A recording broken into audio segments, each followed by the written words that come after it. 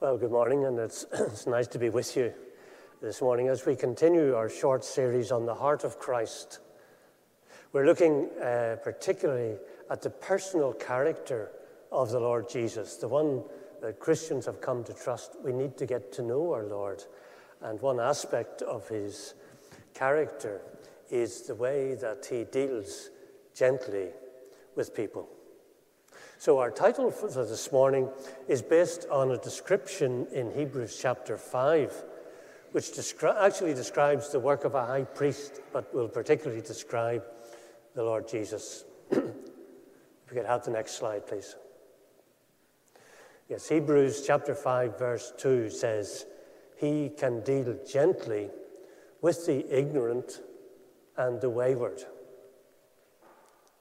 Now, it seems a relatively simple verse, but actually I'd like to highlight three things from this verse. Firstly, there are two types of Christians that the Lord Jesus deals with. There are those who are ignorant, and there are those who are wayward. Now, those are two different groups. Those who are ignorant are people who perhaps are not talking about being rude, but they're people who don't know God very well, Christians who perhaps have false expectations of how life is meant to turn out, and they lack understanding of God's ways and God's strategy. Those who are wayward or who go astray, well, they have a different problem. They're not ignorant of God's ways, but they prefer their own way. They have a tendency to make bad choices in life, to have confidence in their own choices, to go their own way, and they need to be brought back. So the first thing from that verse, the two different types of people. Secondly, it does tell us that the Lord Jesus deals with Christians like this. He does deal with people who are ignorant and his people who go astray. He doesn't just leave such people to go their own way, leave them to their own devices and leave them behind. He does intervene and deal with them. But thirdly, in dealing with people like that, the Lord Jesus does it gently. So this morning we want to look at a couple of examples of how the Lord Jesus deals with people who have taken a wrong path, either through their lack of understanding and false expectations or through their waywardness. Now, first of all, imagine this scene in work. Suppose you have a boss who is very nice and supportive whenever you do your job properly. But suppose you mess up and make a serious mistake that reflects badly on your boss and his team. That can reveal a different side to your boss. If your incompetence and failure puts your boss and his team in a bad light, then that can be seen as a threat to your boss's reputation. You can see it as weakening his authority in the eyes of his peers and in the eyes of the organization. And some bosses will not stand for that. Their reputation and authority takes precedence over your personal development. And you can find yourself being dealt with harshly. At the very least, the boss will probably let other people know that it was you who made the mistake, and perhaps mutter that you can't get the staff nowadays. Worse than that, you might find yourself being publicly rebuked and reprimanded or redeployed or even sacked. Now, your boss can make a good business case for reacting that way to your failure. He can't simply accept incompetence. Your boss could say justifiably that his standing within the organization is important for the team and must be protected. So he has to deal firmly with incompetence. Now, maybe you've come across a boss like that. But is God like that? If we're servants of God, how does God react when we make mistakes which reflect badly on God? when our incompetence as Christian servants brings God's name into disrepute? What sort of a boss is God? We will answer this question by looking at two case studies of how Jesus dealt with people who were either ignorant or who were going astray. So I want to take two case studies. The first will be someone who was going astray. The second will be someone who had insufficient understanding. And the first case study is of Peter and how the Lord dealt with Peter. I do apologize in advance to Peter before I meet him in heaven, because we so often seem to focus on Peter and his mistakes. But this morning, the focus is not going to be so much on Peter, but on how the Lord dealt with Peter after Peter had denied the Lord. So I'm going to rely on your knowledge of the events, but let me summarize the salient points. When the Lord Jesus was arrested in Gethsemane, he was taken to the house of Caiaphas, the high priest. There, he went through a trial before the Jewish religious leaders. In that trial, there were witnesses, false witnesses, who came forward and made false accusations about what the Lord Jesus had taught. Surely, there should have been someone who knew what the Lord Jesus had taught and who could have been there to give an accurate account of the Lord's teaching and to vindicate him. And at the time, you would have expected a witness to be available. The Lord looked across the courtyard and saw Peter. The only one of his friends, the only person there who had listened to all the Lord's teaching. Who was better qualified than Peter to recount what Jesus had taught? But the Lord could see that Peter had no intention of coming forward as a witness. Peter was standing by a fire, and despite the Lord's own suffering, the Lord noted several details of that scene. First, the Lord observed that the fire that Peter was warming himself at was not burning wood, but it was burning charcoal. John 18, verse 18 gives us that detail. And you may know that even from barbecuing, that the smell of a charcoal fire is quite different and distinctive from the smell of a wood fire. And the Lord noted and remembered that detail. And the other detail, which came as no surprise to the Lord, was Peter's angry reaction when he was asked the same question for the third time. 3 times Peter was asked basically the same question. Are you with him, with the Lord Jesus? The first 2 times Peter was asked, he just said no. But when he was asked a third time, Peter, we're told, got really annoyed. So annoyed with being asked the same question 3 times that he became angry. In fact, we're told that on that third time, he started to swear and to use oaths. And Peter's vehemence in denying the Lord that third time must have pierced the Lord's heart. It was an important detail of Peter's character which the Lord remembered, of how when he was pressed 3 times that it drove him to become angry. Perhaps his pride had been hurt when his first 2 answers hadn't been accepted. Now he come forward to a meeting perhaps a few weeks later on the shore of the Sea of Galilee. This is described in John chapter 21. After the Lord's resurrection, the disciples have been told to go to Galilee to meet the Lord there. One evening, Peter and 6 other disciples decided to go fishing on the Sea of Galilee. They fished all night and caught nothing. But early in the morning, they heard a stranger on the shore calling them to fish on the other side of the boat. So they tried that, and they caught a huge catch of fish. And it was John who first clicked that the stranger on the shore was Jesus. And we're told that he told Peter. Now, when the disciples pulled the boat in and came to meet the stranger, they found that the stranger had already prepared breakfast for them. There was a nice warm fire burning and some bread and fish cooking on it. As the disciples came to warm themselves at the fire, 6 of them didn't notice anything special about the fire. But we're told in John 21, verse 9, that the fire was a charcoal fire. The word is the same as had been used earlier. It's like the word for anthracite, different from wood.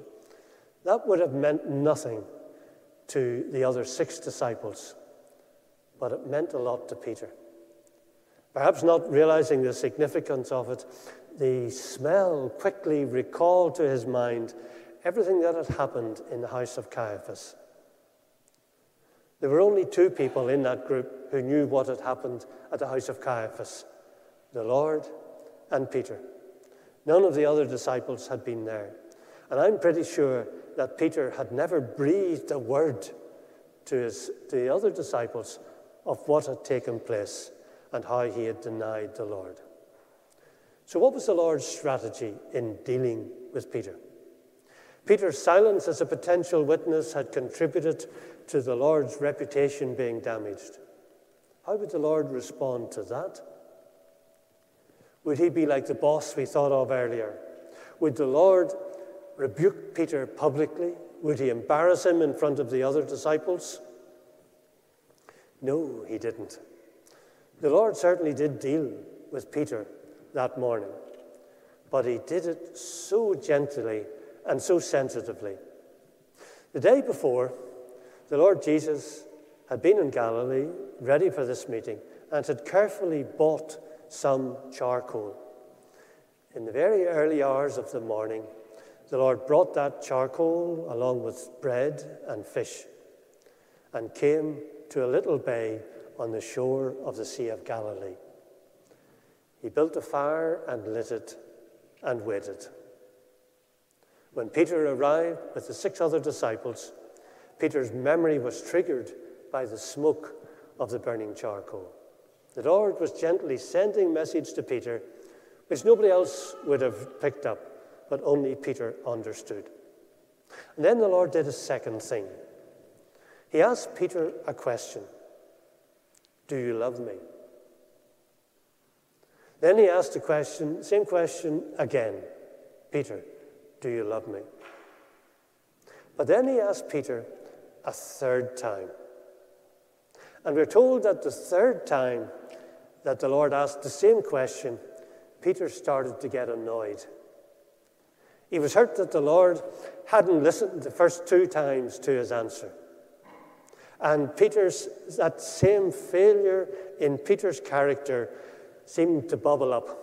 When he was pressed 3 times, perhaps again, his pride was hurt at having to give the answer 3 times. But the Lord had remembered that flaw in Peter's character that he had seen in the house of Caiaphas. The Lord was gently bringing to the surface not so much Peter's failure as a potential witness, but that inner anger that welled up when Peter was probed 3 times about something. That was a flaw in Peter's character that had to be exposed and had to be dealt with. The Lord was not trying to make Peter feel guilty for what he had done in being silent when the Lord needed support, but rather the Lord was dealing with that character and flaw in Peter which flared up when he was exposed and repeatedly probed. That latent anger, perhaps pride and impatience, had to be dealt with. So the Lord was not so much dealing with Peter's sinful act as dealing with Peter's character, to turn Peter into a much more patient and humble and gentle person. And the Lord, at that moment, was so confident that his dealing with Peter would be successful that he entrusted to Peter the huge task of caring for the other disciples.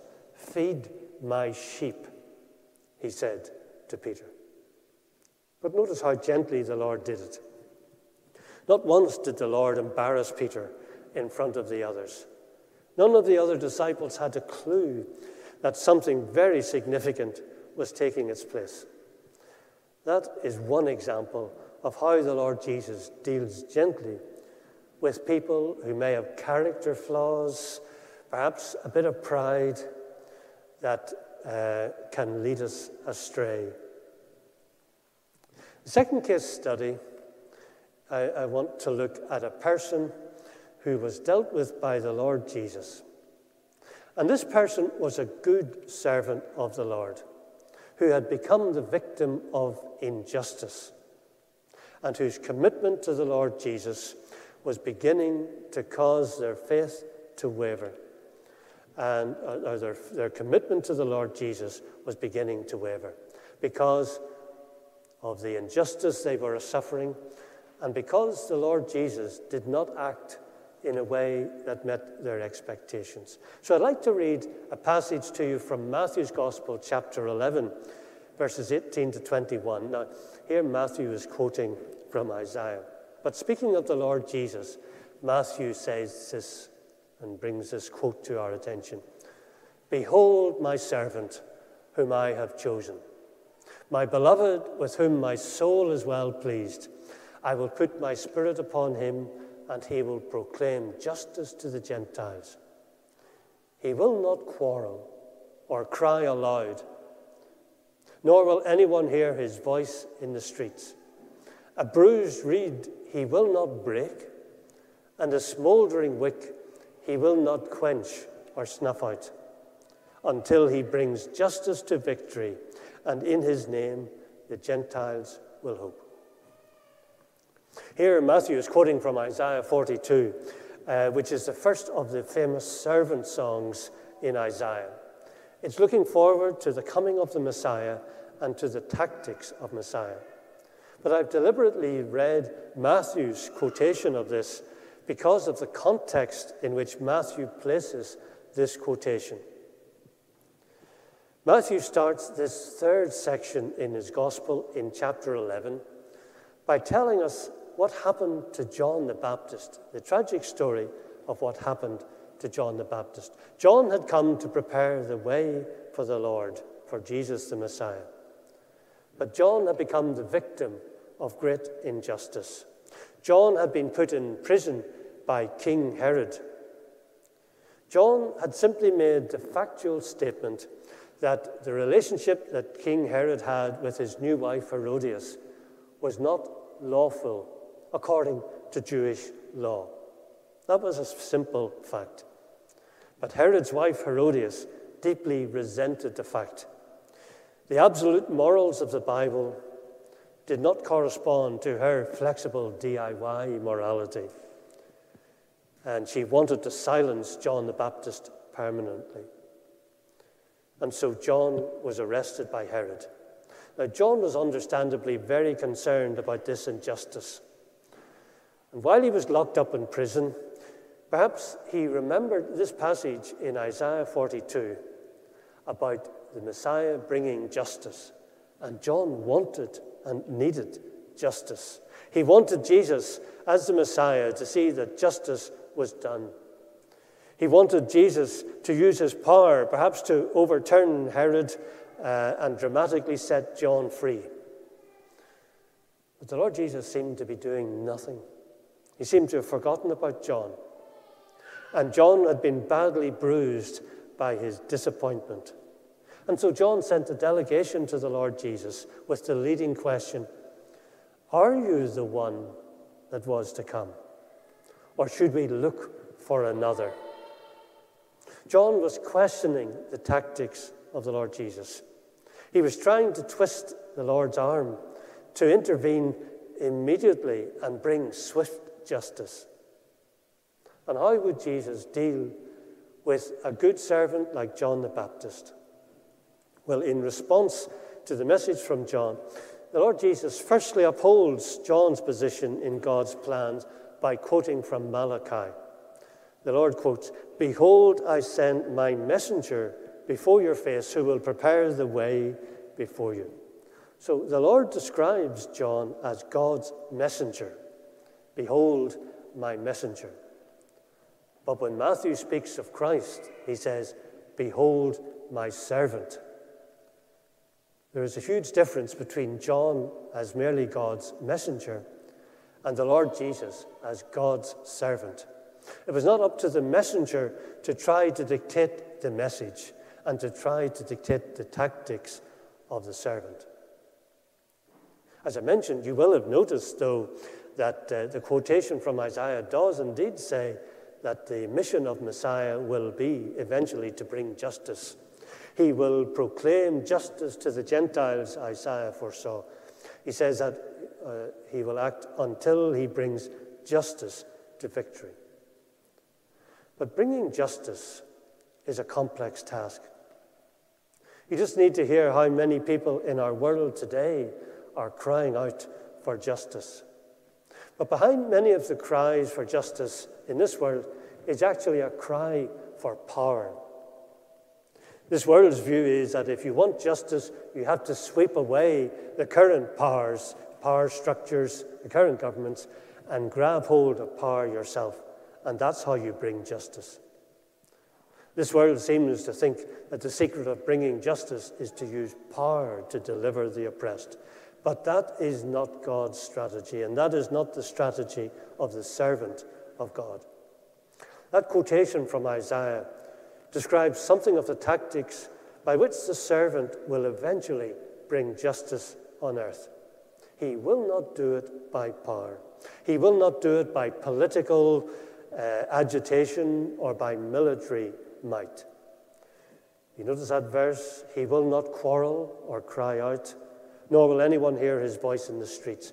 A bruised reed he will not break, and a smouldering wick he will not quench.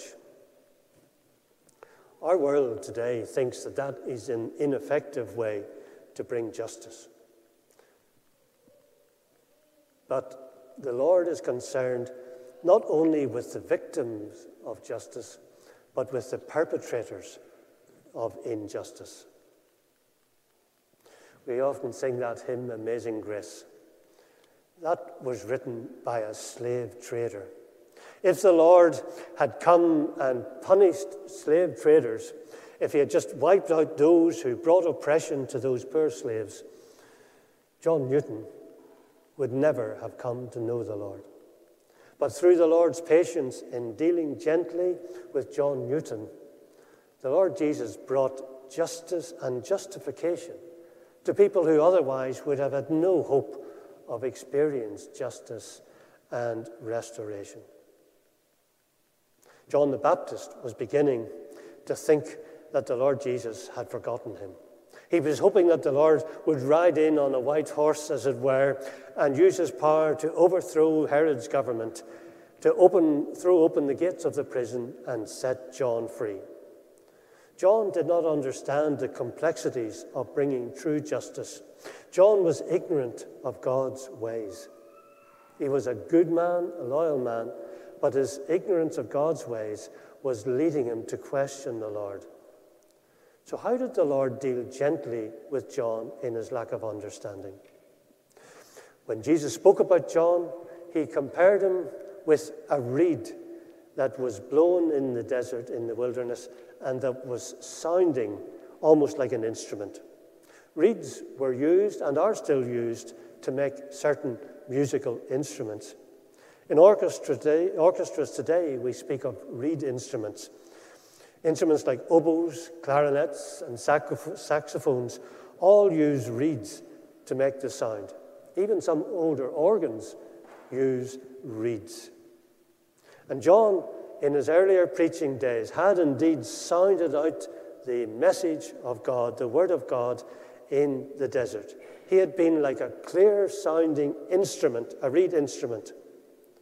But now he was a bruised reed. He wasn't in any mood to preach. He was more inclined to complain. He was doubting the very person he had spoken about. Or to use another analogy, John in his early preaching days had been like a bright lamp that had burned brightly there in the desert, bringing the light of God's word to the nation.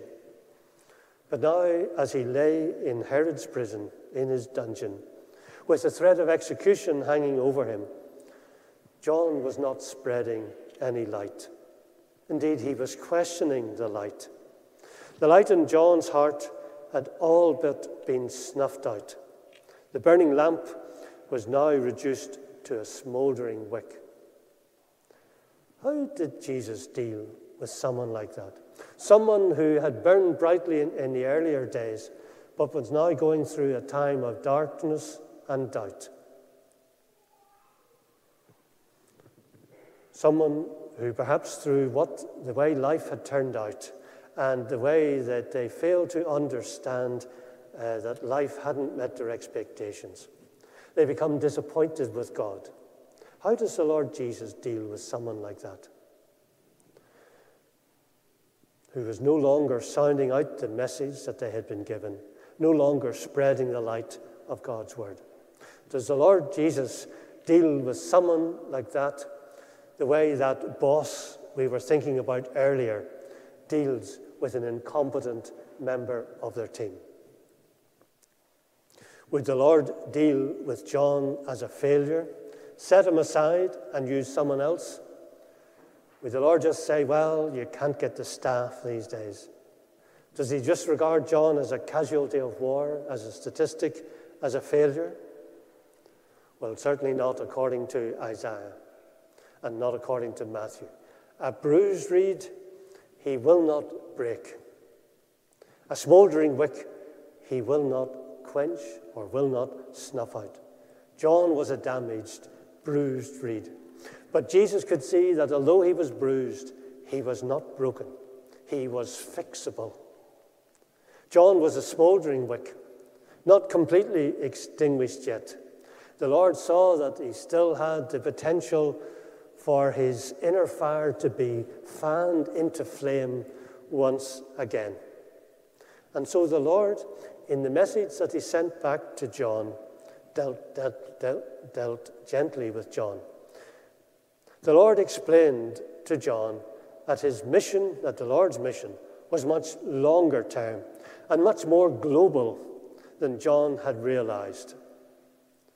The Lord used other parts of Isaiah to encourage John to see that he was part of a huge program that was much grander and much more long-term than John had ever dreamed of. John had been hurt and damaged, yes, but partly by a lack of understanding of God's plans and God's ways. In that sense, John was confused because of his own ignorance of God's ways. And the Lord deals gently with those who are ignorant. The Lord took that bruised reed that John had become, that smouldering wick, and gently gave John, through the other words of Isaiah, a new understanding of God's ways, which John had not had before. And as a result, we read elsewhere that John once again discovered the desire to speak the word of God.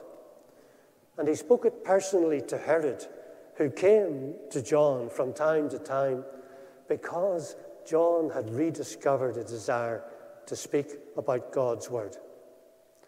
And in that dungeon, the smouldering wick had been fanned into flame again. In that prison cell, John once again started to shine the light of God's word into the heart of the king. When the executioners arrived at John's prison cell, John did not recant on his mission. He did not give up his faith. He did not deny his Lord that he had come to prepare the way for him.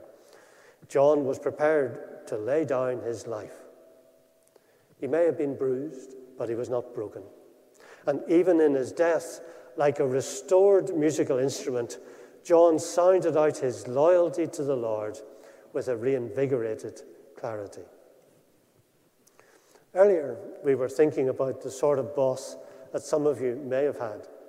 The sort of boss who deals firmly and even harshly with those who fail in their job.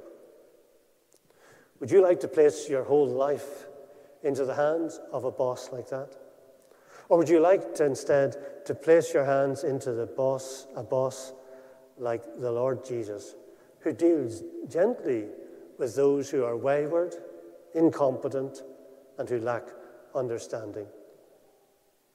Those of us who are believers, perhaps for a long time, have had some experience of the gentle and tactful way that the Lord Jesus works with our characters to change us.